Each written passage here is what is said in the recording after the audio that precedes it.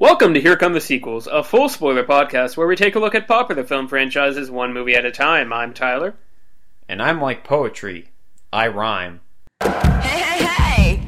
Just think, while you've been getting down and out about the liars and the dirty, dirty cheats of the world, you could have been getting down to this sick beat. My ex-man brought his new girlfriend. She's like, oh my god, but I'm just gonna shake. And to the fella over there with the hella good hair, won't you come on over, baby? We can shake, shake, shake. Yeah! I'm Alex. I did that in one go. That was beautiful. It was good. I was hoping to get some bloopers out of it. I'm proud of myself. I'm very happy with that. If nothing else, I'm proud of myself for that. Oh boy. So we're talking about The Phantom Menace this week. Yep. I don't really care if it's episode 1, The Phantom Menace, or if it's just Phantom Menace, or if it's... I recommend for the title just putting The Phantom Menace, because people know what we're talking about at this point. Yeah. Okay. I think that's what I've done for all the other ones so far, too. I don't think I've done Star Wars, I don't know, whatever. All right, I don't care. So let me go ahead and get the scores out of the way, then we'll get to the discussing, although I'll probably be doing most of the talking for this one. So Star Wars Episode 1, The Phantom Menace, directed by our good pal George Lucas from 1999. Correct. It has a 55% critic score and a 59% audience score. Those are criminally high. Tyler, what is your best thing and your worst thing? Oh, hold on. Is this the worst Star Wars movie? No. Okay, just getting that out of the way. I'm gonna leave that up to future us to deal with. But, yep.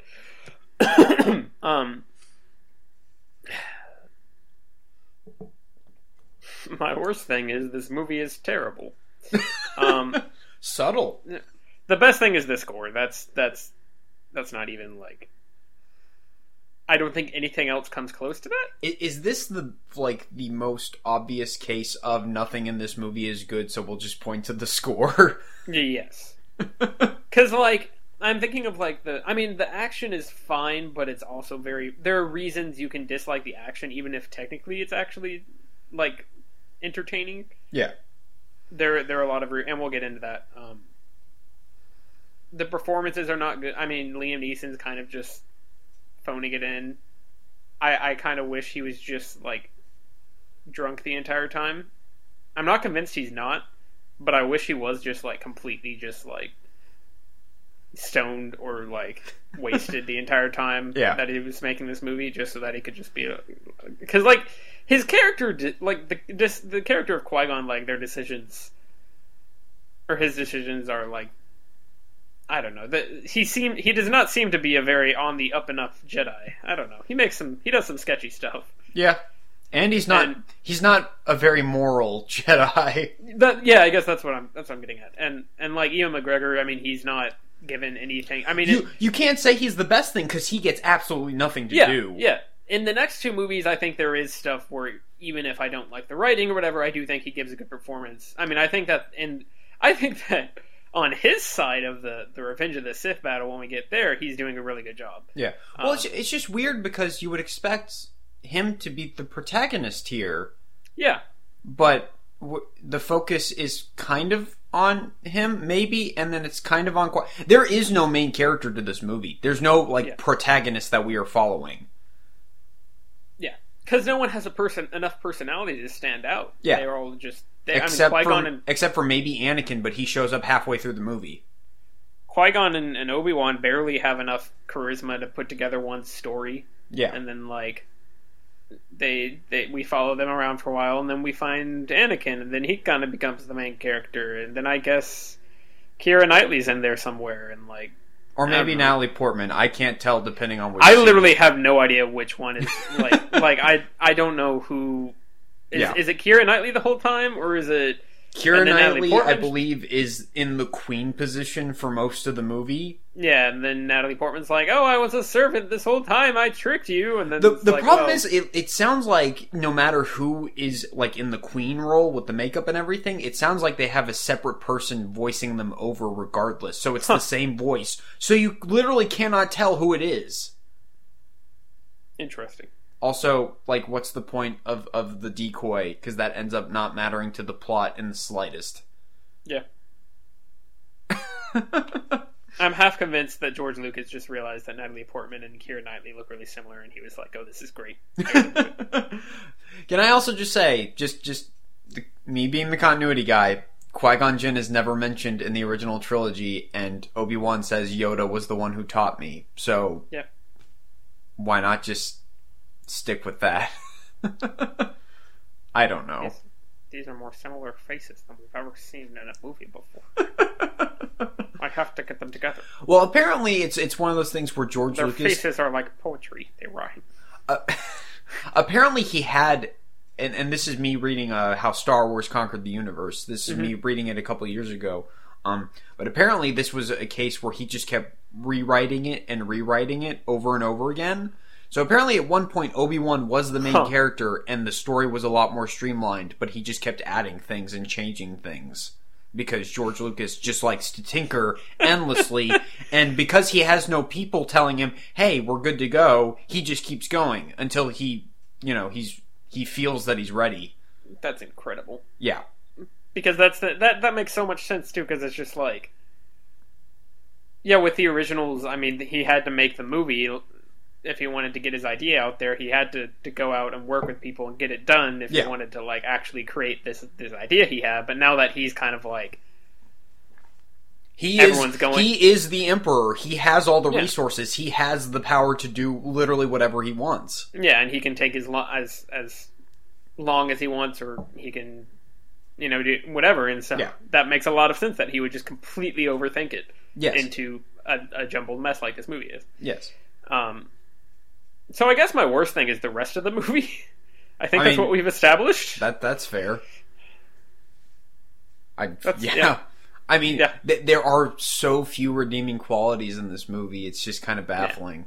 Although, I don't think I hate this movie. I'm just more, like, in awe of it. Like, mostly I'm just amazed at how boring it is. That was painfully obvious to me while I was doing this last rewatch. And I was actually trying to pay attention to the plot and, like, see how convoluted it actually was, which, to be fair, it is. But I was actually trying to keep up with stuff, and I was just like, wait, why do I need to keep up with this? Why does this matter? I don't care. I'm not invested, so why am I putting in this effort? Yeah. My best thing is a very specific scene, because that's all I have to go off of in this movie. I actually think the scene where Anakin has to, like, leave his mother is mildly interesting. Or, like, emotionally engaging. Like, it's just, like, the tiniest hint of, like, oh, I feel something for one of these characters. Like the bit where she's telling him, just keep going, don't look back. Yeah. Like, I like that. And of course, part of it is the musical cue. Like, it's pretty good. But yeah, that's all I got. That was the only moment in the whole movie where I was like, I have a slight emotional response. Yeah. Yeah. So everyone is just so bland. Yeah. That's all we got. I mean, I completely forgot that in the finale there's this entire, like, segment where we're following Natalie Portman and her guard around. Yep. Shooting in Naboo, and it's like, we have no investment in this. Yeah. Like, why does any of this matter? And part of it comes down to we don't even know what the conflict is really about. Yeah. It's just a vague, there's a dispute. Well, we'll get into the political stuff, because I don't actually think that's the biggest problem this movie has to deal with, which is the thing a lot of people like to point to, where it's like, oh, just boring politics, that's what this movie's focused on, which I don't think it actually is. I think that's just one of many problems. The movie is trying to be a character-based romp in the same way that the originals are. Yeah. It's just failing. On every level, completely. Like, for as much as people bash the Ewoks, I genuinely think that there is... I think that is a problem because tonally it's too weird, like we talked about in the last episode. I don't think that... I think there is, like, legitimately entertaining, like, jokes and, like, visual gags and stuff like that happen when they bring in the Ewoks. Well, I understand the Ewoks and their purpose in the story. Like, I get what they're going for thematically. Yeah. I don't get most of the stuff in this movie and why it's there. well, I'm just saying specifically how we talk about that's kind of the precursor to the prequels. Right. Where you start to see some of that. But at least, like, with the stuff about...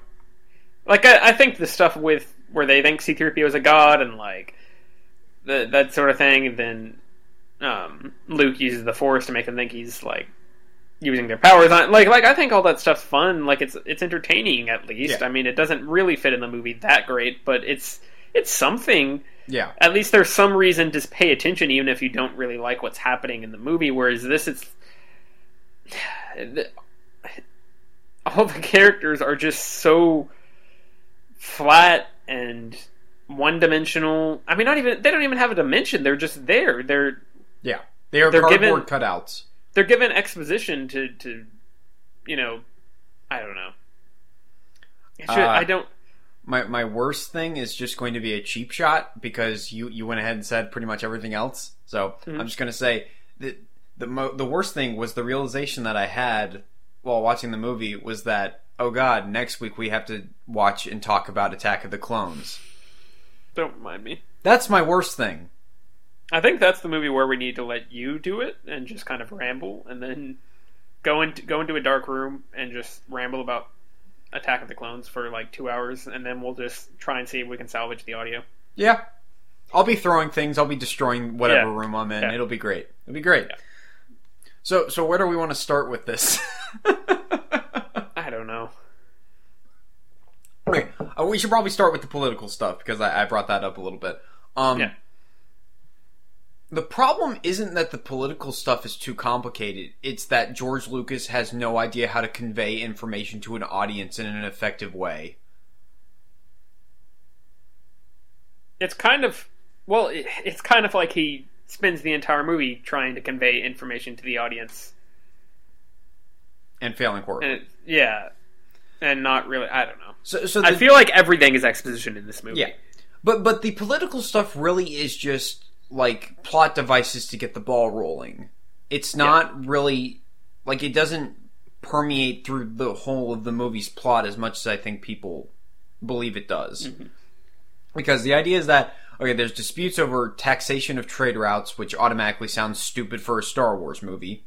Setting that aside, so the Trade Federation is upset by this. So in an act of aggression, they are stopping all trade with Naboo by forming a blockade around the planet. Which, considering how lush an environment Naboo is, and they're saying like their people are dying, that doesn't make any sense because what do they need to survive? Like weird space supplies and stuff? Like, is it that they need food? Porn. All corn. No. Porn. Oh, porn. Okay. I misheard you. Oh, excuse me. We're just going right for the okay. the most low hanging fruit. That's how the gun can survive. Makes sense to me. But yeah, this movie's terrible. Yeah, but the idea is just the Trade Federation's mad. They're forming a blockade around the planet, and then the Jedi have to go stop it. That's the gist of the thing. Yeah. And then Amidala's like, well, we have to go plead our case to the Senate so they can stop the blockade. Whatever, we'll try to do it the diplomatic way. And then they get to the Senate and they find out it's super corrupt and they can't get anything done. Surprise, surprise. So Palpatine's like, oh, maybe you should try and get a new person elected. Maybe me. So really, the rest of it is just plot devices to get Palpatine into a position of power. But it's the most uninteresting possible way to do that, too. Yeah. It is. I don't know. Well, here's the thing. If you're going to have, like, Palpatine, if that's going to be a major focus of the movie, like, getting him elected into the Chancellor position, have him be one of the main characters. Yeah. It'd be great if we actually liked him, and, like, if he, like, was throughout the movie and we actually understood his character and what he was about. So that way, when he ends up we get the reveal that, oh no, he's Darth Sidious or whatever. We actually care. Yeah. Does this movie have something where it, like, hints that he's the Emperor? Yes. At the end of the movie, Mace Windu, because Sam Jackson has to be in this movie, even though he gets nothing to do, just like everyone else. Him and Yoda are talking about the rule of two, which is a weird retcon thing that's never brought up in the original trilogy as well. Yep. And then it pans over to Palpatine while they're burning Qui-Gon's body, because they say they killed the apprentice, but what happened to the master? And then it pans over to Palpatine. Okay. Yeah. It's dumb. Well, I was thinking of the infamous Darth Jar Jar theory, and I was wondering if that was yes, the right content. Yes. You should probably discuss that. Do we want to go ahead and talk about Jar Jar as well? Yeah, let's talk about Jar Jar. Okay, Jar Jar does not bother me up to a certain point. I do understand that he's a borderline like racist caricature or whatever. Most of the characters in this movie? honestly find the Nemoidians more offensive than Jar Jar. Oh yeah. Which is weird because the main guy's called Newt Gunray, and George Lucas is a very liberal guy. He's made no bones about that. But it was the late 90s, so he based that character off of Newt Gingrich, who was the Speaker of the House for the U.S. Congress at the time. Yeah. So he's trying to make it political, but I'm confused about what he's trying to do because it comes off as a racist Asian caricature and not a critique of like Newt Gunray or Newt Gingrich. Yeah. I'm very confused by that. I think he's very confused. Yeah. By what he's trying to go for. And it's just very odd with these prequels. There's like a very anti-business kind of angle because the bad guys are like the Trade Federation, and then in the next one we say like the Commerce Guilds and the Corporate Alliance, and they're part of the Separatists, so they're the bad guys. George can't be complaining about business stuff. That's how he's made his whole fortune. Yeah. I got nothing. I'm very confused by him. I am. I don't understand any of the, like, I guess, allegorical nature of these. Yeah. I feel like he's far too vague about what it is to try, like, what's happening. Yeah. Just the actual details of what's happening to... Yeah. Well, see, because back in the original trilogy, it was very simple. It's like, oh, the Empire, space Nazis. Okay, we got it. Yeah. With this, it's just like, oh, we're going to try and critique American politics, but we're going to use racist stereotypes that don't match up with the critique I guess. I don't know. It's very weird. In the original, it's like, oh, okay, so they dissolved the Senate, now they're the Empire. Cool. Yeah. And then this one's like, maybe he didn't. Maybe it's already dissolved. Well, the idea is that it's super corrupt, so he can take control of it fairly easily. Yeah, but... the problem is, if that's what the movie's supposed to be about, make it about that. And don't have the thing is, like, the Coruscant stuff shows up way too late in the game for us to care. Yeah. Well, my thing is just that it seems like there's not enough of a compelling reason to believe that this man got into power. Yeah. Also, we don't know his relation with the rest of the Senate. Like, do they like him? Yeah. Like when they're listing off a couple other people that are being like nominated for Chancellor. One of them is Jimmy Smits, who we haven't met yet. Although is it because they say it's Bail Antilles from Alderaan? I thought his name was Bail Organa. He's a clone. In this version of Star Wars, I completely buy that. Okay. Yeah, he's a clone of a character we haven't yet met, but who will eventually end up being a character at some point.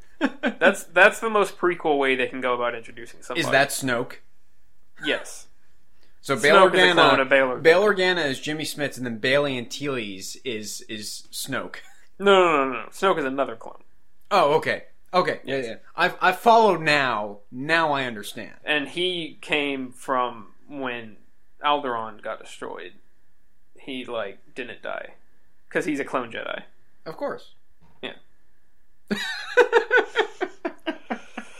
Oh my goodness! It's about as convoluted as this movie is, so that's so. What is the reasoning again for why they need a chancellor or why they need like executive powers or whatever? Trade disputes? Okay, so the idea is that Amidala wants the blockade removed from her planet. So she's like, hey, the Neimoidians have a blockade around my planet and my people are suffering. Please do something about this.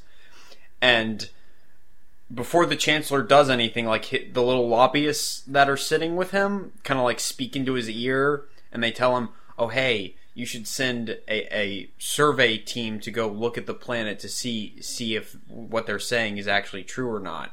So it's supposed to be showing, oh, they're super corrupt, and they'll take forever to actually get anything done. The point is they don't get anything done. And he's like, oh, well, is it cool if we send a team to look at the planet and see the situation? And she's like, no.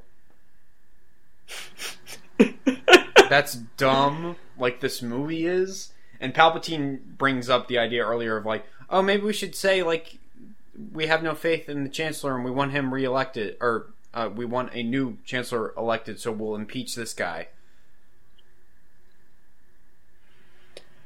So basically it's because of trade disputes. Yes. So, yeah, there's no... It's not like there's a war going on and everyone's freaking out and they need to, like... Why is this specific episode not the start of the Clone Wars? Why do we wait until the second movie to do that? Yeah. Because what do we actually get out of this? We don't. We get that Anakin... He's a guy, and he has Force powers, and we knew that already because, you know... Literally, the only things we get out of this movie, Anakin becomes a Jedi Padawan to Obi-Wan. And then he likes Padme. That's it.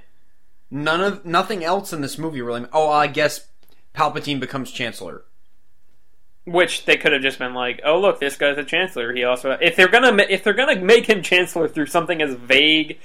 and uninteresting as the political stuff in this movie, why not just have him be like, oh yeah, the Chancellor, oh no, he happens to be evil. Just make it more black and white and obvious. Like, if you're just simplify it if you're going to do that. Well, give us more time to focus on the Clone Wars. Well, start from there. The weird thing is, and this goes throughout this whole trilogy, it's like Palpatine's trying to play both sides.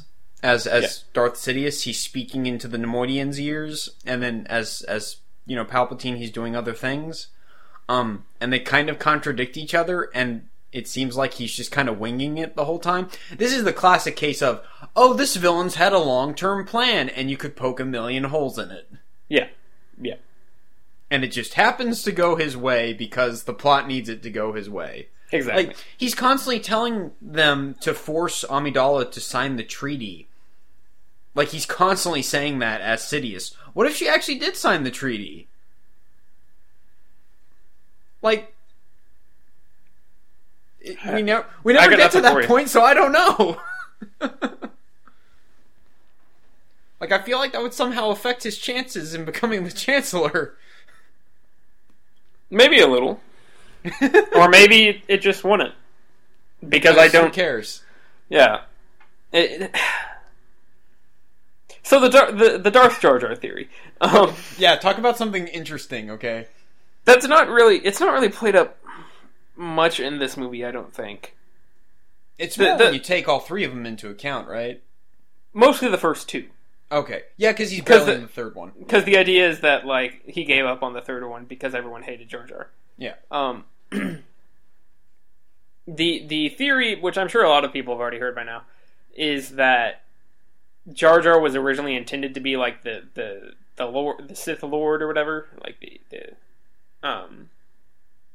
and basically this is based on like a bunch of random stuff where he just does really like weird things.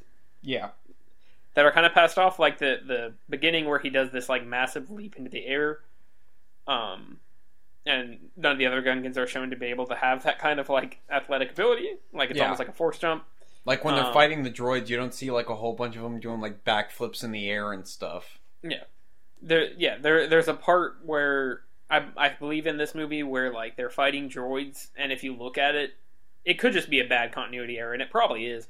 But it seems like Jar Jar like uses the Force to like jump across like I forget what it is. It's either like jump across a balcony or maybe he throws a droid like Force pulls a droid. Something weird where like if you look at the he's out of frame, but if you look at the shots, it's like wait, what did he just do? Yeah. And I there's something I want to say in the next movie where he's like bending over. There's also the bit where he gets his foot stuck on the droid and he starts aiming it to shoot at other droids. And it's like, well, I can't tell whether that's supposed to be like a setup for him having Force powers or if that's just a stupid cartoony thing. Because this movie is allegedly made for kids, although I don't actually believe that. Sure. There's too much political nonsense in this movie to have it be to just throw the excuse of he just made this for children. Well, to me, it's just too boring to have an excuse. I do think he was trying to go for all ages. Yeah, no, he was. Because, of course, there's the stupid gags everybody likes to point to of like, Jar Jar steps in the alien poop. Yeah. Oh, the alien donkey thing, like, farts in his face or whatever. Yeah. It's... like, really? Those are like the cheapest possible gags, and we're throwing them in a Star Wars movie. Are you serious? Yeah. The other thing that really makes me like consider this is I think it might be in the second movie. We can just talk about it now because it gets dropped. But there's like a moment where he is like leaning over and listening to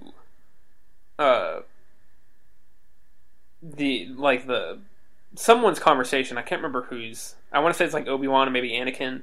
Yeah. And it's a very like maybe that is in this movie. I don't remember. It's a very weird on the platform shot with Qui-Gon. Is that this movie? Yeah.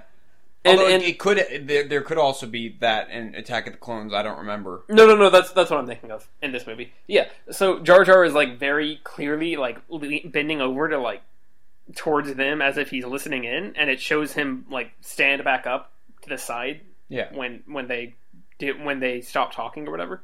It's very strange. There's a couple weird things in here where you're just like, wait, what? And apparently there is an early draft for Attack of the Clones where Jar Jar was actually supposed to talk like normally. Which he was supposed to come on. Yeah. He was supposed to say just have like a completely normal, intelligent accent. Yeah. That and dialect when talking to, I want to say maybe Padme at some point. It just comes, he just finally kind of reveals that at least he's a lot more intelligent than he lets on. Yeah. And the theory is that he was replaced his role was replaced by Count Dooku, because Dooku's kind of just a character who comes out of nowhere. Yeah. So that's the long and short of it. Is this movie seems to have a bunch of weird. Jar Jar just seems to be doing a lot of weird stuff in this movie. Yeah, and just like it'd be different if it was just like one or two of them, but there's just like a series of small things that seem to add up. It's like, is this going somewhere? Is this leading to something interesting? Maybe.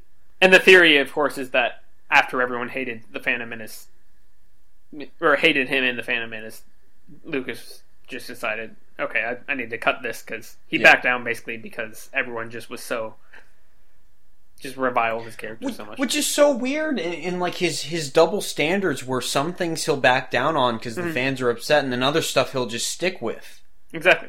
Like the whole Han shot first thing. Like, that he refused to give in on, despite how many fans complaining about it? Like, everyone? Yeah. And then, like with this, if this is true, which a lot of things point to it being true. I think Jar Jar's voice actor or whoever as well also has been on record saying, the plans for Jar Jar were originally a lot different. Yeah. Before the reception came back or something along those lines. So yeah, it seems that there were definitely different plans. Maybe not even necessarily to be full on, I think George Lucas just expected people to love Jar Jar. I think that was where the problem came in, is that that's what he wanted, was a character who everyone loved and thought was a comic relief and everything. Yeah. And then turned out to either be evil or super powerful or whatever. He wanted it to be like, oh, well, like if it were C-3PO in the original trilogy. Oh, like, we like this guy, he's kind of amusing. And then he, like, takes this really dark turn just out of nowhere and surprises everyone. Which, by the way, the people who go back and like... they choose to defend these movies by pointing at things that they don't like in the original trilogy, like bashing the Ewoks or saying that, 3PO's too whiny, he's always complaining about things. Like, shut up. Well, that's, again, they all have characters. Yes, and I know what they're about. I understand their motivations. I don't know what anybody's about in this movie. C-3PO is a kind of cynical... stuck-up droid. He's prissy. Exactly. And whereas in this movie, Jar Jar is just I don't know. Can I just say... an idiot. I mean, that's all he does. He doesn't have any sort of real... He just is clumsy and he messes things up a lot, and there's no real...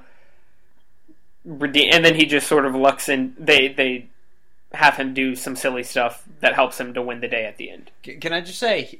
And Mr. Plinkett from Red Letter Media pointed this out. Jar Jar is the only person in this movie with a character arc. Sure. He starts off as a runaway, and he's got like a death sentence or whatever. They're about to execute him, and then by the end of the movie, he's leading the Gungan forces. Like, that's a character arc. Mm-hmm. To a certain degree, nobody else has that. Nobody else. Yeah. Which tells you something, because it's not a good character arc. Yeah.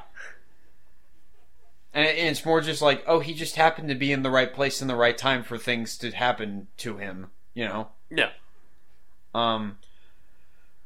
Yeah, I really hope that the Darth Jar Jar theory is true. That's one of my favorite film theories. I'm not usually one for those, and of course, I've complained about the James Bond name doesn't really mean anything. It's just an identity that a whole bunch of different people assume. Mm-hmm. I've already complained about how much I don't like that, but this one I actually like, and I hope is true. Yeah, we'll probably never know. It would have been great if they... Well, it'd be great if they did it now, if they remade the Force Unleashed games, but you're playing as Jar Jar. I want there to be a game, and this could be the greatest game ever made, where Jar Jar, it's after Episode 3, and he realizes how much he is screwed up by getting Palpatine elected, and he figures out that he has Force powers, and he just destroys the Star Wars universe. I want that game. What I kind of do... I feel like a game like that, you don't even have to necessarily give him Force powers, but it'd be kind of entertaining to see a game where it's Jar Jar trying to amend his mistakes, but he's actually a well-written character, and they back off on they give him more, like, funny dialogue, or... Yeah. I want to see someone try to redeem Jar Jar. Right. Legitimately redeem Jar Jar. I want to see this. And not just like a... Because I feel like the place a lot of people like to go to is because they hate Jar Jar, they just want to see him suffering. Mm-hmm. Like I was talking about the Force Unleashed. In one of those games, you just walk by like one of those carbon freezing things, and Jar Jar is frozen in carbonite. And it's like, oh, it's a funny little wink. Or I think there's some comic where you see him as like a goofy clown or whatever that's getting made fun of. Yeah. It's like... Can we actually do something with him other than, oh, he suffered afterwards, and that's it? Yeah, it'd be fun to see someone try to make a more mature Jar Jar into an actual character with motivations. And yeah. I want to see someone do this one day. Yeah, me too. Do we want to talk about Jake Lloyd now? Yeah. And how this movie destroyed his life? Yeah. I don't even think it's a terrible performance. I mean, it's not very good. It's a child actor. It's a typical child actor. Considering George Lucas is the one giving direction, I think he is perfectly adequate. I think George Lucas is also probably a very kid... I do think he he made these movies thinking that they were going to be very... I mean, they were really popular with kids, I guess, because... I mean, they were popular with us when we were younger. Yeah, I remember loving these movies. I mean, I think a lot of kids 10 years did. ago, I would have told you all 3 of these were good movies. Yeah. I don't know why. I don't remember what I loved about them so much, but they... I mean, it was like, oh, we got new Star Wars, and they're for our generation, and they're great, and we love them. Yeah. I mean, he obviously knew what he was doing to some extent. I don't think they came out the way he thought they came out. Yeah. But... it's interesting just because everyone freaked out about how Disney was going to Disneyfy the Star Wars franchise. These are far more watered down kid movie type things than at least the first 2. Yeah, the third one takes it in at least the third one goes dark just for the sake of going dark. Yeah. But the first 2 for sure are far more kid friendly and dumbing it down and just kind of being very shallow than the original trilogy or either of the new movies that Disney has made. Or I mean, it's funny to me that was a complaint because Lucas had already done it. I do think I was just reading something where, I mean, he did try to be very much. I know after his divorce, he very much, focused on taking care of his kids and would try to be a very good father. And I do think he made this to try and be for kids. I don't know. I can imagine him being really good with Jake Lloyd as far as directing him and that sort of thing. I don't know anything about. I don't know if maybe Jake Lloyd hated the experience, but. Well, from what I understand, he enjoyed the experience. It was only just after when everybody hated it, and they pretty much blamed him for the movie being bad, which, come on, there are much worse things in this movie than Jake Lloyd's performance. Especially considering the things that they should have gotten right. I mean, child actors... That's hard to crack. Yeah, I mean, if that's one of the things that you would have expected this movie to do badly in is the child actor not being that great. Well, can I just say, I watched the making of documentary for this, which is very enlightening because I think it tells you a lot more than it thinks it does because there's just a lot of moments where people don't know what they're doing and it's very evident that they're just confused and they're not getting good direction. Thanks, George. But there's the whole section where it's about the casting process for Anakin. And George has a conversation with the casting director where he goes, well, Jake Lloyd isn't very good at remembering his lines and stuff, but he seems a lot more natural than this other kid who's an actual actor. It's okay. You need to cast someone who can memorize their lines and show up and be able to, give them back to you. And then you work with them on their performance. So you craft it while you're shooting it, Yeah. Doesn't that make a lot more sense than the other way around? Or am I just crazy? I mean, I get the feeling that this was such a relaxed... This is the, software startup that's going to fail in 3 years of movies. Yeah. As far as the production goes, it's just the most. It's just the most. George Lucas's. There's so much footage of him just sitting there in a chair, just drinking coffee while they're shooting. They're filming in a giant green box. There's no real actual energy put into the camera work or anything. Yeah. They're just like, oh yeah, we're Star Wars. It's gonna be great. We're making the Star Wars movies, and we're gonna, CGI and stuff. Yeah. And people want the effects and the lightsabers and very flat shooting. Most of the conversations are shot reverse shot, which gets much worse in the next couple of movies. Especially as there's so many more. I was gonna say as there's so many more face-to-face conversations. Yeah. Like one-on-one conversations. There's so many more of those, and they're all shot the same way. Yeah. Continue, sorry. I will say, it does seem that there's a bit more just on-location shooting in this one. Sure. There's much less just constant green screen everywhere. Yeah.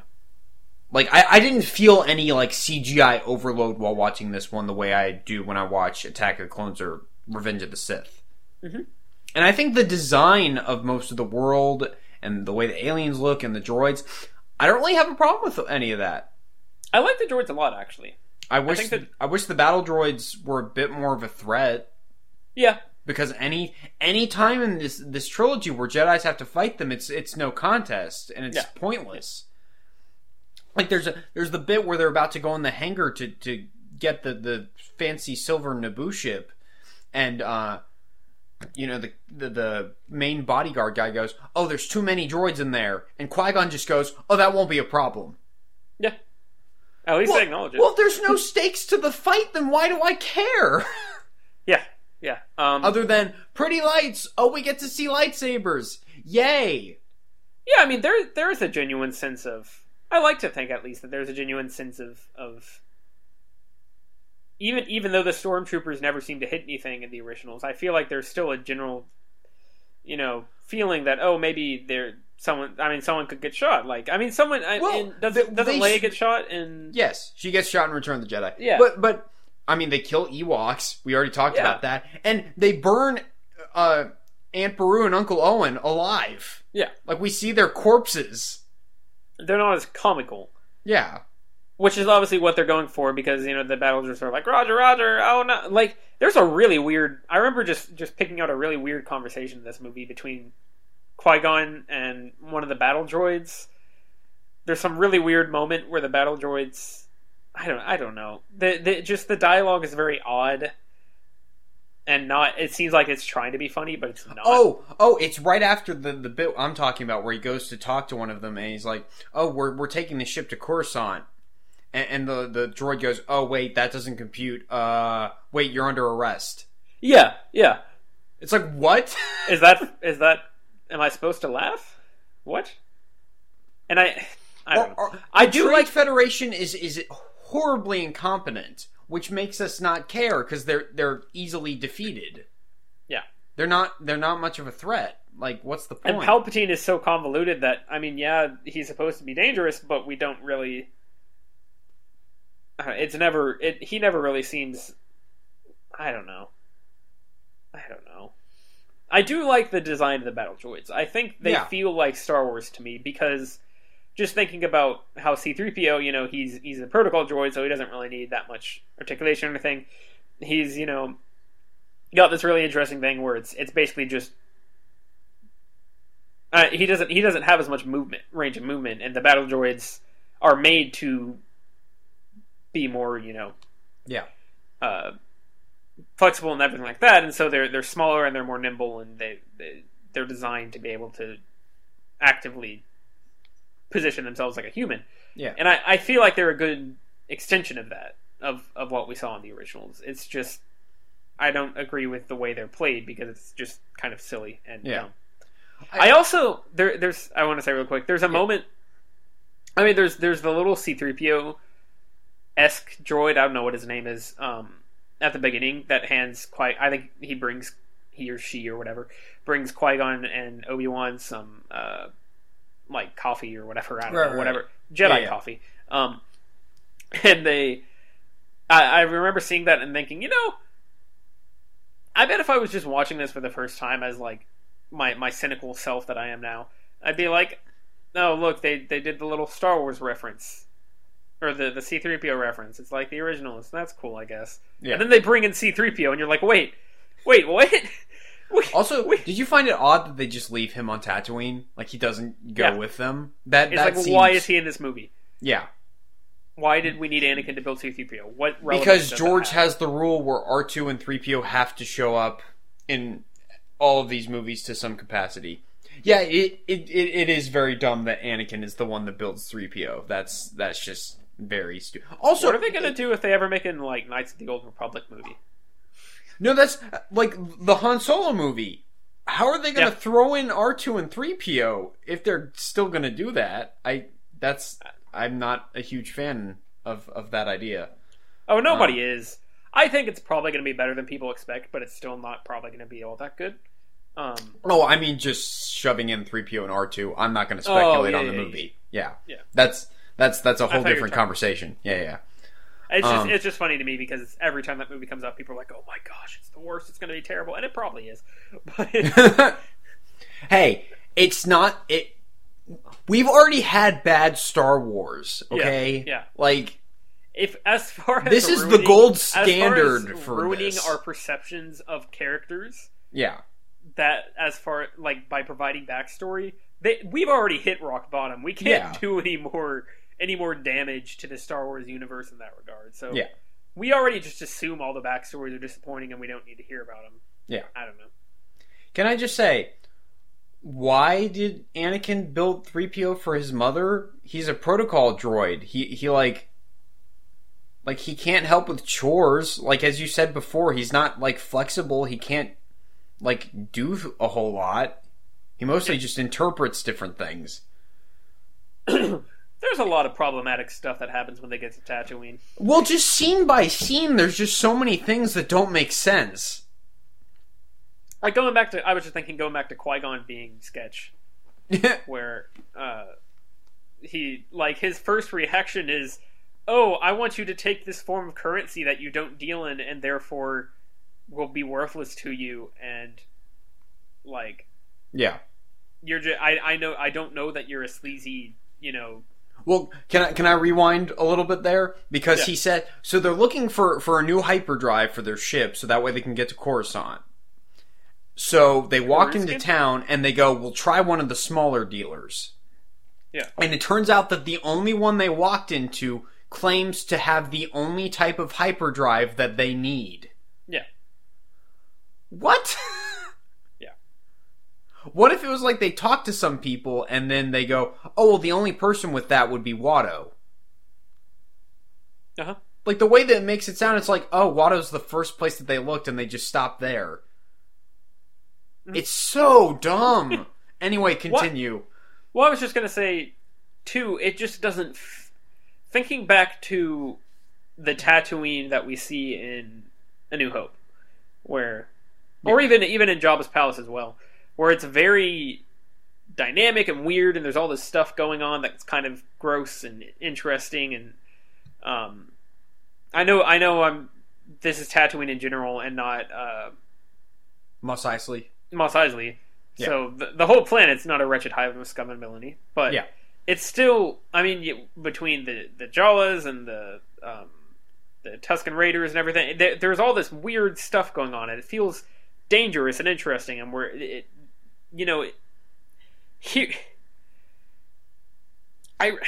it's just I feel like the entire planet just gets nerfed as far as how kind of mysterious, and it's again they're ruining our perception of things by giving us all this information that we didn't need, and that doesn't really line up with what we've seen before. Yeah. Because then it's just in this, it's just kind of, oh, they're walking around a little city. There's not much going on. Yeah. There's probably a dewback. I don't remember if he put one in or not, but I'm sure there is somewhere. Probably. I'm sure he wished there was. The whole pod racing scene, they're all... And I guess a lot of... Everybody who says the pod racing scene is like the best scene in the movie... is wrong? Yes. Well, I don't know if it could be the best scene in the movie. Yeah, I was gonna say, whatever. Yeah. Well, but almost every shot is like panning left to right, panning left to right. There are so many shots in this race that goes on for like what feels like 5 hours. There are a couple of people who get horribly murdered, which I like because that seems very Star Wars to me. Sure, but it doesn't really make sense in this movie. It doesn't really work. Yeah. But that's all I want to say. I don't think the pod race itself, I don't think, is very well handled. It's kind of like the fight scenes, the actual lightsaber fight scenes. Which are super choreographed to a fault, and they come off more as dances than actual fights. Yeah, and the big thing is the weight of it. In the sense that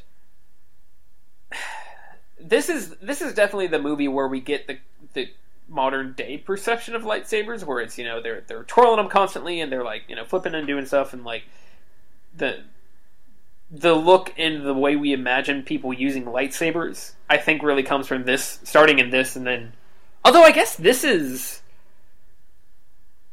there are really only 2 major lightsaber fight scenes no, I guess there's the Count Dooku one.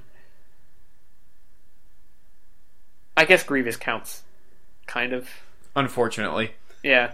I don't know. There's a couple, I guess. But as far as a straight, this is a lightsaber fight scene between people wielding lightsabers, as opposed to Attack the Clones, where they just sort of attack the droids or whatever.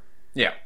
And as opposed to, the Count Dooku one, I guess, and then, of course, at the end of Revenge of the Sith. I feel like the Grievous one doesn't really make as much use of lightsabers. I don't know.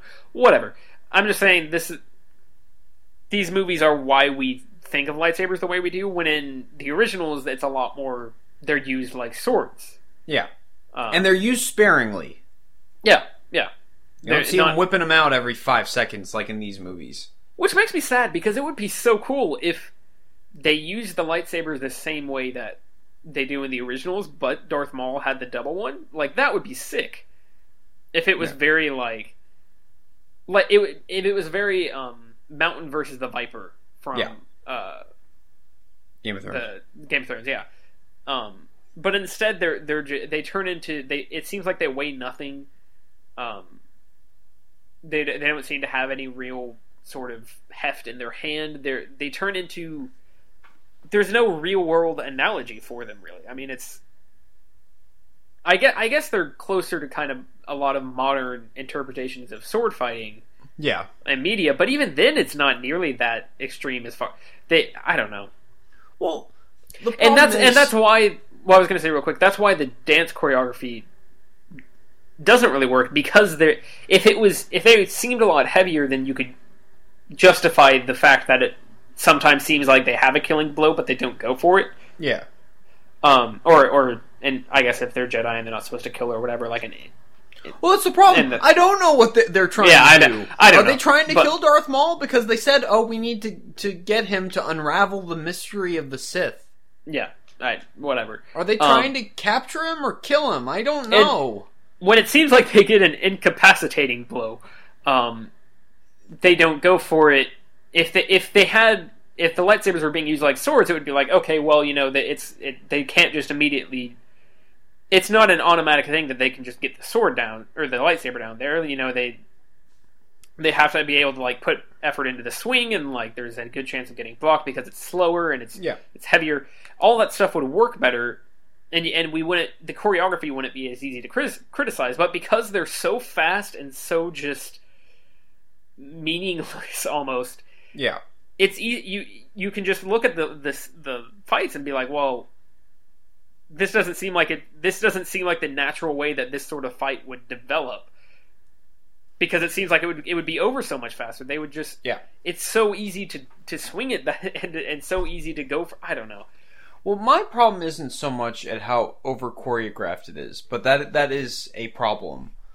My problem is we don't know anything about any of these characters. That too, yeah. So we feel no emotion in this fight, and honestly, I don't really care who wins. Yeah. Okay... What are the Jedi after? Like I said, I don't know if they want to capture him or kill him or what. That'd be kind of interesting if they're if they're trying to keep him from they're defending themselves, but they're also just trying to incapacitate him more than kill him. I don't know. And then Darth Maul, we don't know what he wants other than he kind of has a grudge against the Jedi from the sparse bits of dialogue that we have, but we don't know why. Yeah. I don't know. I'm very confused. Also, he said, let the Jedi make the first move. Darth Sidious says that, and Darth Maul makes the first move. Maybe that's why he dies. Should have listened. I will say, if I actually cared, the shock of him killing Qui-Gon could have actually been a very powerful moment. Yeah. And it does seem like it's going to be a powerful moment, because Obi-Wan yells, and then you're like, oh, Obi-Wan, he has something to fight for now, and he's gonna get super upset about this. And then it just goes back to the choreographed fight, and I don't care. Yeah, it's amazing to me that Obi-Wan is in this movie, because it's he's given no personality. He's a major character from the entire original trilogy, and we're getting this opportunity to spend a decent amount of time with him and getting to know him. And Ewan McGregor is perfect casting for a young Alec Guinness. Uh-huh. It's perfect. It's great. They don't use him at all. Yeah. If anything, I'm amazed. I'm really confused why he is the one who falls in love with or isn't the one who falls in love with Padme. Yeah. They're much closer in age. They don't actually say in this movie that Jedi are celibate. That comes later. Yeah. That's not mentioned at all in this movie. Yeah. I just find that very bizarre. Give him anything. Yeah. Like, he has a couple of snarky bits of dialogue because he just seems like he doesn't want to be there. And I'm thinking, oh yeah, I don't want to be here either. Yeah. But yeah, I don't know why they put so much screen time on Qui-Gon, and like I said, it doesn't make any sense with what exposition we've been giving about Obi-Wan's training in the originals. But it's just a huge mess. It would be so much better if Qui-Gon just got chucked out of the movie, and then, which I think this might be a Plinkett complaint, but or Plinkett thing. But if Qui-Gon just got chucked out of the movie, and it was just like a young Obi-Wan, he's fresh from the academy or whatever. Yoda's trained him, and he's like, you know what, I gotta, or he's like, here, go solve this easy trade dispute thing. It's not a big deal. Yeah. And then he goes over there, or like they just want a Jedi guy. It's not, just go take care of that. It's grunt work. Yeah. And then he goes over there and gets involved in all this stuff, and he finds Anakin, and I mean that's such a better start, a more dynamic and interesting thing to do with this movie. But then you actually have it lead into the Clone Wars somehow, instead of boring political stuff that doesn't really matter. It would also be great if they never established the ages of Obi-Wan and Anakin relative to each other in the originals, right? I don't think so. It would be great if Anakin was about Obi-Wan's age, and he was like what's riff-raff, or like he was just kind of a street urchin. He's not really, he's scrabbling to get by with his mom, and he's never really had a father figure or anything like that.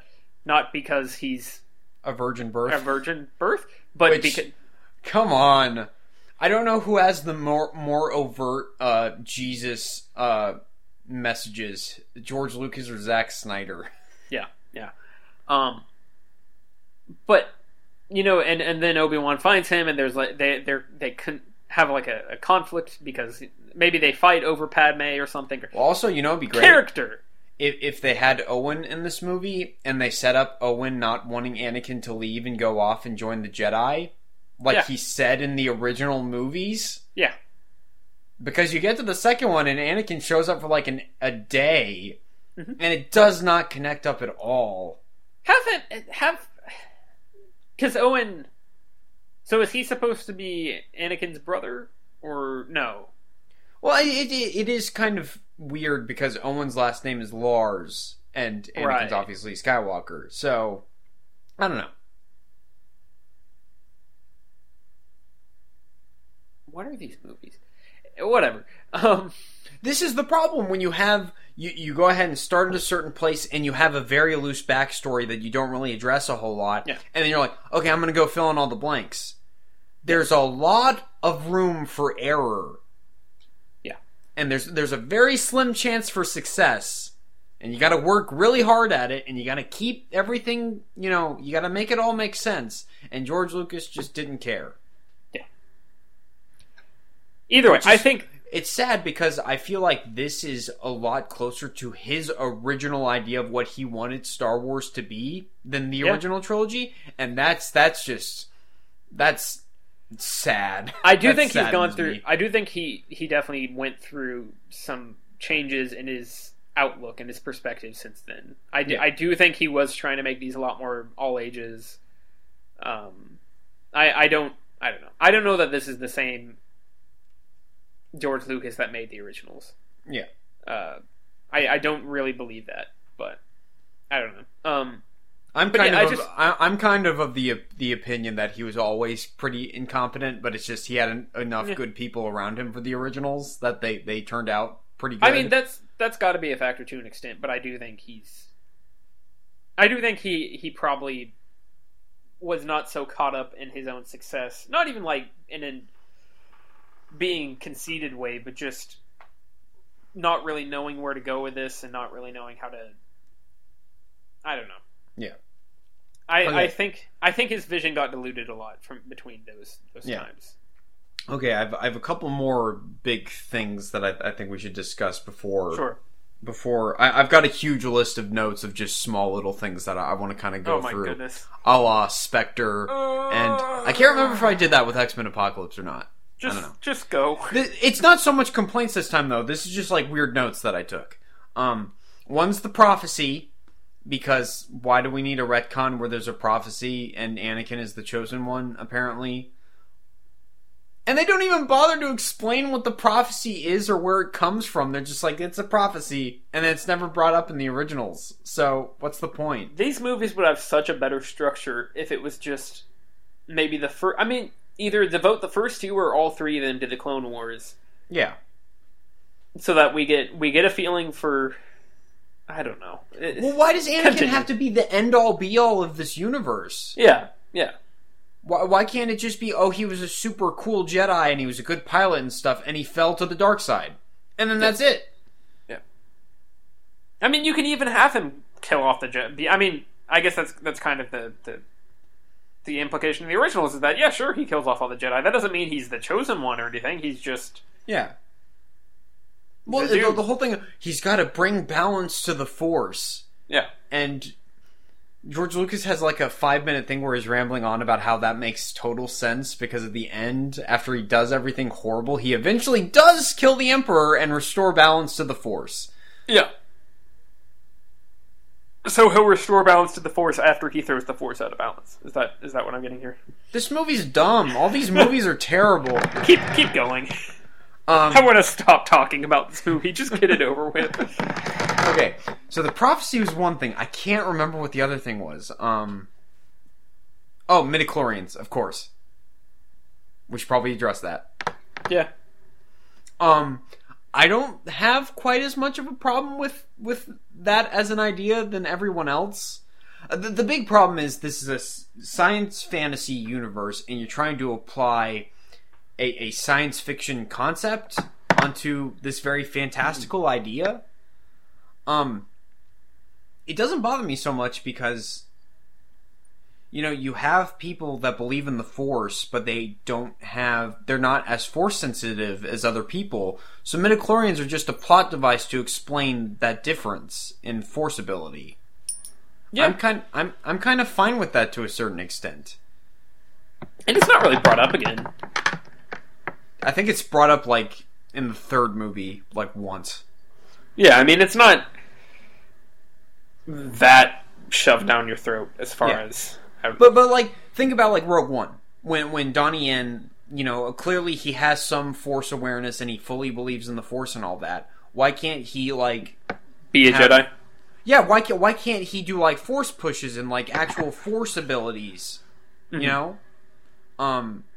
And I chopped that down to, I guess his midichlorian count just isn't that high. Yeah, that's fair. I don't know. It doesn't bother me as much. I get why people don't like it, and it's probably just something that they just shouldn't have explained. Yeah. I think that's more the thing, is they just never should have addressed it. Yeah. But I don't know. That's not... similar to the political stuff, this movie has far bigger problems in terms of just base level. I don't know what's happening most of the time, and I don't care about any of these characters. They're symptoms of the bigger problems with this movie. Yeah. Okay. Do you have anything else before I go into my list of just minor things? Nah. Do it.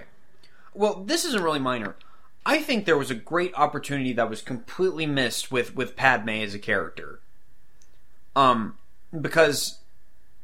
And they don't really talk about this in this one. I think they talk about it in Attack of the Clones. They say she's the youngest queen ever elected. Setting aside how stupid it is that you have queens getting elected in this universe, because that's not how that works. Setting that aside, what if you she kind of has an interesting character arc where she starts off she's young and she's a queen and she doesn't know what she's doing, and suddenly she's got this invasion on her hands. And by the end of the movie, she learns to be super confident, and she becomes a great leader, and she's leading all the military forces to take back her planet. Something. Yeah. I don't know. That's fair. I feel like that could have that would have been a really interesting place to go. Mm-hmm. And it's funny because with Princess Leia, they don't really deal with her a whole lot as a political figure in the original trilogy. it's more of just her doing military stuff with the Rebel Alliance. She doesn't really have to do anything political. Yeah. Just by being like a princess, and she's involved with the Senate and all that. I feel like that would have been a good place to kind of fill the void where Padme could have done more of that stuff. Sure. You know? I don't know. But I just feel like, just like with, let's make Obi-Wan the main character instead of giving so much screen time to Qui-Gon, and he's not ever mentioned in the originals, so what's the point? It's very similar where it's like, there's a very obvious place to go. I don't understand why he didn't do that. Yeah. I don't know. So yeah, nobody really ever talks about her being the youngest queen or whatever. And I'm very confused as to whether or not George Lucas had that as his idea for this one, or if it's just retconned and talked about in the next one. I have no idea. I don't know. Doesn't really matter. Whatever. None of this matters. This movie's terrible. So, Qui-Gon willingly lets this little boy get into a pod race because his midichlorian count is super, super high. Telling you, he's drunk the whole time. Yeah. Him and Obi-Wan are both good with the Force, and I assume they have fairly high midichlorian counts, though not as high as Anakin, of course. Why can't Qui-Gon or Obi-Wan get in the pod race instead of putting the little kid that we don't know into the pod race? And he's never finished a race. I have no idea what you're talking about. That would be far too easy. Like, Obi-Wan's just sitting on the ship the whole time. Give him something to do. Because we need to set up that Anakin is a good pilot. Even though you do that already with having him pilot the ship at the end of the movie? I don't know what you're talking about. Okay, and I do think this is a huge problem with this movie. George Lucas is like, oh, you should start with watch it episodes 1 through 6. Like, go in order, with the episodes. This is a horrible first place to start off, because you have no idea what's happening. You have no explanations for what the Force is, or, like, what the Jedi are, and we never really get a good explanation for what the Sith is, because the Sith are never called the Sith in the original trilogy. It's just the dark side of the Force. Mm-hmm. So we have no explanations for how this universe works, and this is supposed to be the first chapter. Mm-hmm. Makes no sense. Makes absolutely no sense. Clearly what they should have done is called this one episode 7, and then gone 7, 8, 9, and then go back and start the next trilogy after the original trilogy with 1, 2, 3, and then jump back to 10, 11, 12 as you continue that next story. I think that would have been the obvious choice. Makes more sense to me than what he actually did. Because then you would watch it and you would get that original story. You would get that new story, the trilogy number 3, and then you would get the prequel to that story, followed by the prequel to that story, and then you would jump back to. You need to stop this right now. Well, it's just sad because I know like a lot of fans online have come up with like their own versions of how to watch the Star Wars trilogy. And it's like, oh, watch 4 and 5, then go back and just watch 2 and 3 because you don't need to watch 1, and then watch 6. Like, it makes no sense, and fans shouldn't have to be doing that legwork. I have a solution. Just don't watch the prequels. Yeah. Or if you kind of feel like it, watch episode 3 maybe. The correct way to watch Star Wars is 4, 5, 6, and then 7. Rogue One is a better start than any of these prequel movies are. It has the same flaw of it doesn't really explain what's going on with the Force, the Jedi. Does it not? No, not really. Does Donnie Yen not? I mean, he talks about it a little bit, but we don't get like a formal explanation of what the Force is. I kind of like that approach, though, of like, at least it gives you more to get, because it's not like full-fledged, it gives you more to work off of as far as, and now I'm completely just talking about Rogue One, but it gives you something to work off of as like, oh yeah, here's this guy and he believes in the Force, but what is the Force and what does that mean? And like, it's at least something interesting that gives you questions. Yeah, it's the lesser of two evils. Questions that eventually get answered, and so you're like, oh, okay, so where's this going? And then, as opposed to this, where it's just like, yep, it's the Force. I'm trying to use a Jedi mind trick, because you all know what that is, right? Yeah. Whatever. So my next point. Why does Watto need Shmi? What does she do for Watto? Like, why is she his slave? He can't. They don't allow child slaves, and he needs her son to build a pod race. A pod, whatever. So if she's his slave, then he can control him too, because he controls her money. Watto was a more clever slave driver than we've ever had before. Can I also just say, the fact when they're like, oh, we have little bombs in us that blow up if we try to run away. That's so dumb. Yeah. And yet they feel the need to waste time explaining that detail. Yet everything else that we need to explain, just, whatever, it's fine. This is Anakin. He climbs things. No, this is Anakin. He fixes things. He's good at fixing things. He's an inventor. He fixes things. Oh my goodness. All the terrible movie references. They never explain what Shmi, like, what her purpose is. Like, what does she do? She's just there. I don't think you want to know. Oh god, don't stop. Okay, moving on. I already brought this up briefly, but I still want to know, why exactly are the people of Naboo dying? I think we've addressed this. They don't have their porn. Yes. Setting that aside. Why else are they dying? Yes. Like, seriously, it's like a really lush planet. I don't understand why they're dying. If it was like Tatooine, and there's a blockade around Tatooine, then I understand. Also, how many Naboo citizens do we see that aren't Padme or soldiers? None of them, because by the time we get down there, the blockade's already there and the invasion started, and I guess everybody's just hiding. Where? We only see citizens at the very end with that obnoxious parade. Oh, right. Because the movie wants to make us believe that it was actually about the Gungans and the people of Naboo coming together, even though it's not actually about that, so why is that the end of the movie? I don't know what you're talking about. Because it's a Star Wars movie. They need to celebrate at the end, even though the best Star Wars movie didn't do that. The Gungans are missing for, like, half of the movie. I mean, they're missing for the middle half.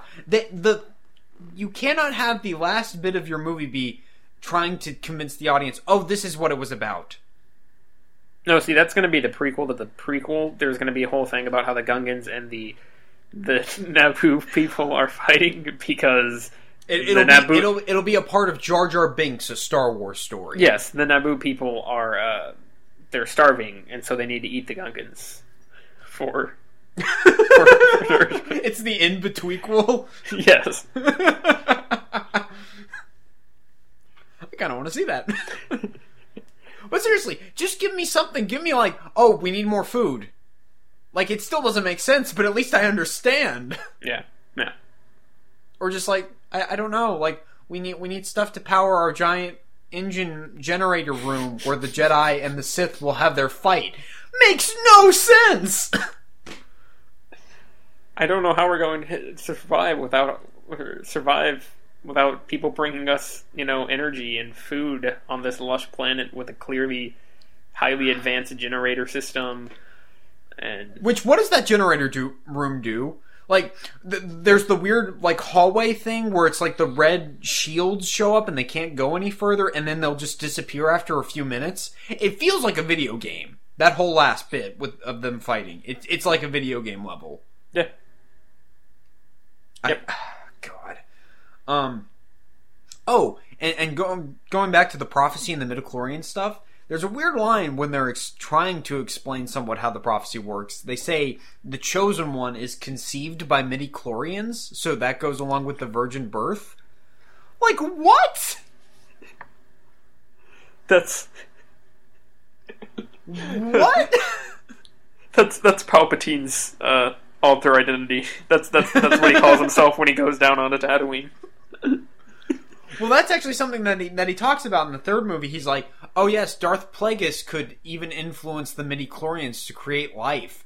So there's a weird, like, subtext that Palpatine actually caused Anakin to be born, which is horribly creepy.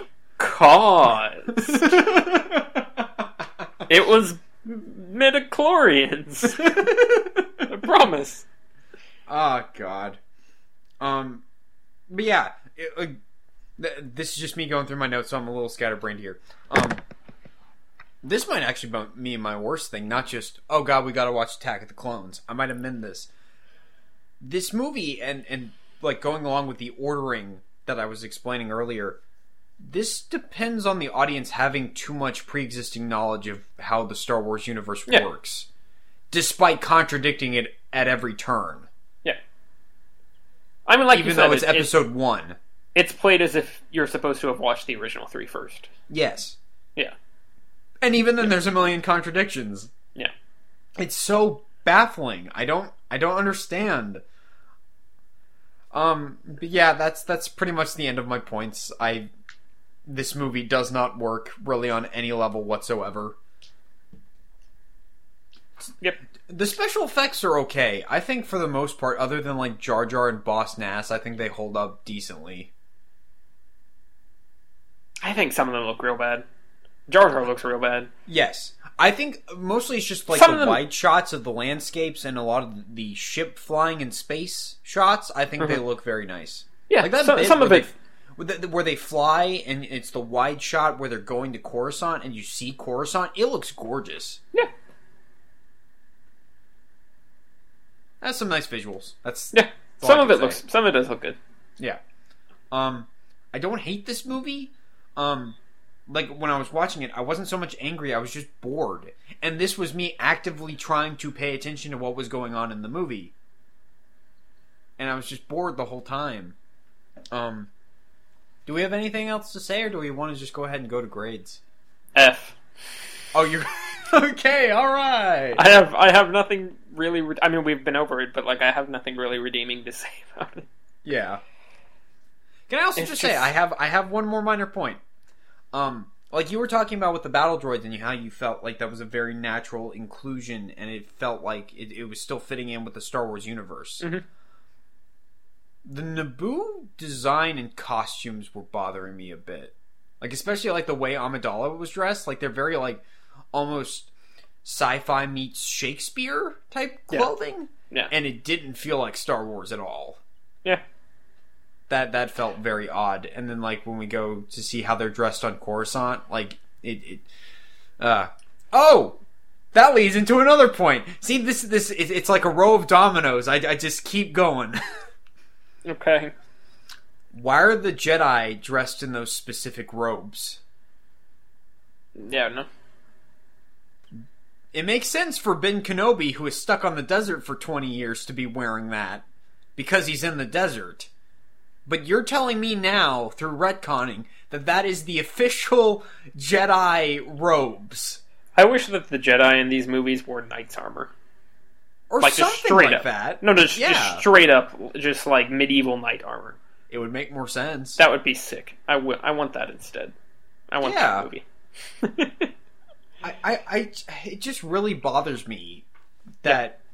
Once again, it's like pre-existing knowledge of the Star Wars universe. It's playing on the iconography of the original, and just being like, here's stuff. Yeah, without actually bothering to make sense. For all the people I've seen complain about Force Awakens and Rogue One for doing stuff like that, these movies do it far, far more. Yeah. Well, it goes to the, it's like poetry, it rhymes, where George is explaining, how they're like mirrors, or the ripple effect. Where it's like, Anakin has to destroy the control ship at the end because it's like Luke destroying the Death Star at the end of the first one. I think you mean it's like poetry, it rhymes, where Taylor Swift is explaining how you could have been getting down to this sick beat. I don't know what you're talking about. No idea whatsoever. You've got me caught in a rough place here. I'm not sure if I want to fail it or not. I have no reason to give it anything above an F. Yeah. It's on F-. It's just bad. The one thing keeping me back from saying it's an F is I wasn't angry. Like I said, I was just bored. Yeah. So I'm not sure. That's why I gave it an F and not an F-. Yeah. We'll see next week. Okay. Yeah, it just does not. I think my true measure of giving it an F is, do I ever want to watch this movie again? No, I do not. We're going F. Oh, I give movies like that D's sometimes, so that's fair. But it's a Star Wars movie. Yeah. And it's like, yeah. Well, just for us, there's a lot more nostalgia tied with Star Wars, where it's just like, oh, we're a bit more accepting of at least rewatching things more so than, fully enjoying them. Yeah. Or thinking they're works of art. Yeah. I have no interest in watching The Phantom Menace ever again. Yep. And it kind of sickens me that I own a copy of it. Yeah. It's similar to how I felt bad for owning the first 2 Transformers movies. Where it's just like... You did that, didn't you? Yep. Yes, I did. And it's one of those things where I feel like once we get to Revenge of the Sith, I'll be like, I don't feel quite as bad for owning this. Just like with Dark of the Moon, where it's like, I'm okay with owning this. I don't feel quite as bad about it. Yeah. What did I give Jurassic Park 3 an F+? Is that where that came in? Yes. Okay. I'm not giving this movie an F+. I was just wondering. Well, at least there was some minor, stupid entertainment value from that. Yeah. Yeah, I did not care for this movie at all, and it's really sad. And I am so glad we weren't old enough at the time where it's like, oh, we camped out and waited for the Phantom Menace because it was going to be the greatest thing we had ever seen in our lives. And then we would act delusional for the next 5 years, saying, "Oh yeah, we liked it. Yeah, Jar Jar was kind of dumb, but it was good." Yeah. I am so glad we weren't a part of that, because we probably would have. I mean, no, yeah, we most certainly. Yeah, and I just feel bad for the people who were caught up in the hype for it, and then just to be disappointed like that. There's a very obvious reason, or that's the very obvious reason why we don't record this podcast immediately after watching films that fit into a franchise. Well, once again, it's like with Spectre or X-Men Apocalypse, I would have been given those like B's at the very least. Yeah. And just over time, we both had our say on those movies. We have tons of problems with those. Mm-hmm. Mm-hmm. And it's we don't do it right when we see the movie because we want the hype to sort of die down. That way we can sort of actually digest it and try and pick it apart. I mean, hype, good or bad. Either way, I would like to. Yeah. Take a step back. Something like Dark Knight Rises. Immediately after I saw that, I would have told you A++, best movie ever made. Blah blah blah blah blah. And now I still really enjoy the movie and I gave it a good grade, but it's sure. There is a bit of difference. Yeah.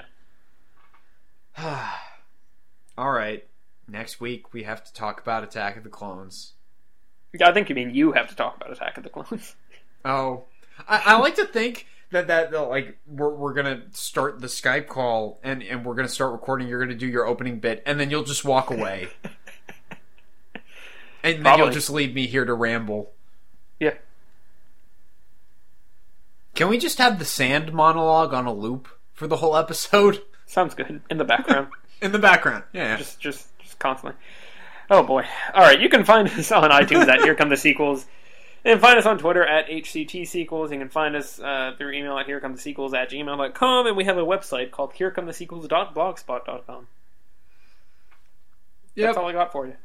That's all I got as well. I don't want to do next week's episode. After that, it should be fine. Revenge of the Sith will be fun to talk about, but I don't want to talk about Attack of the Clones. Does anybody? This is very true. Stay rogue, everybody. Sorry about that.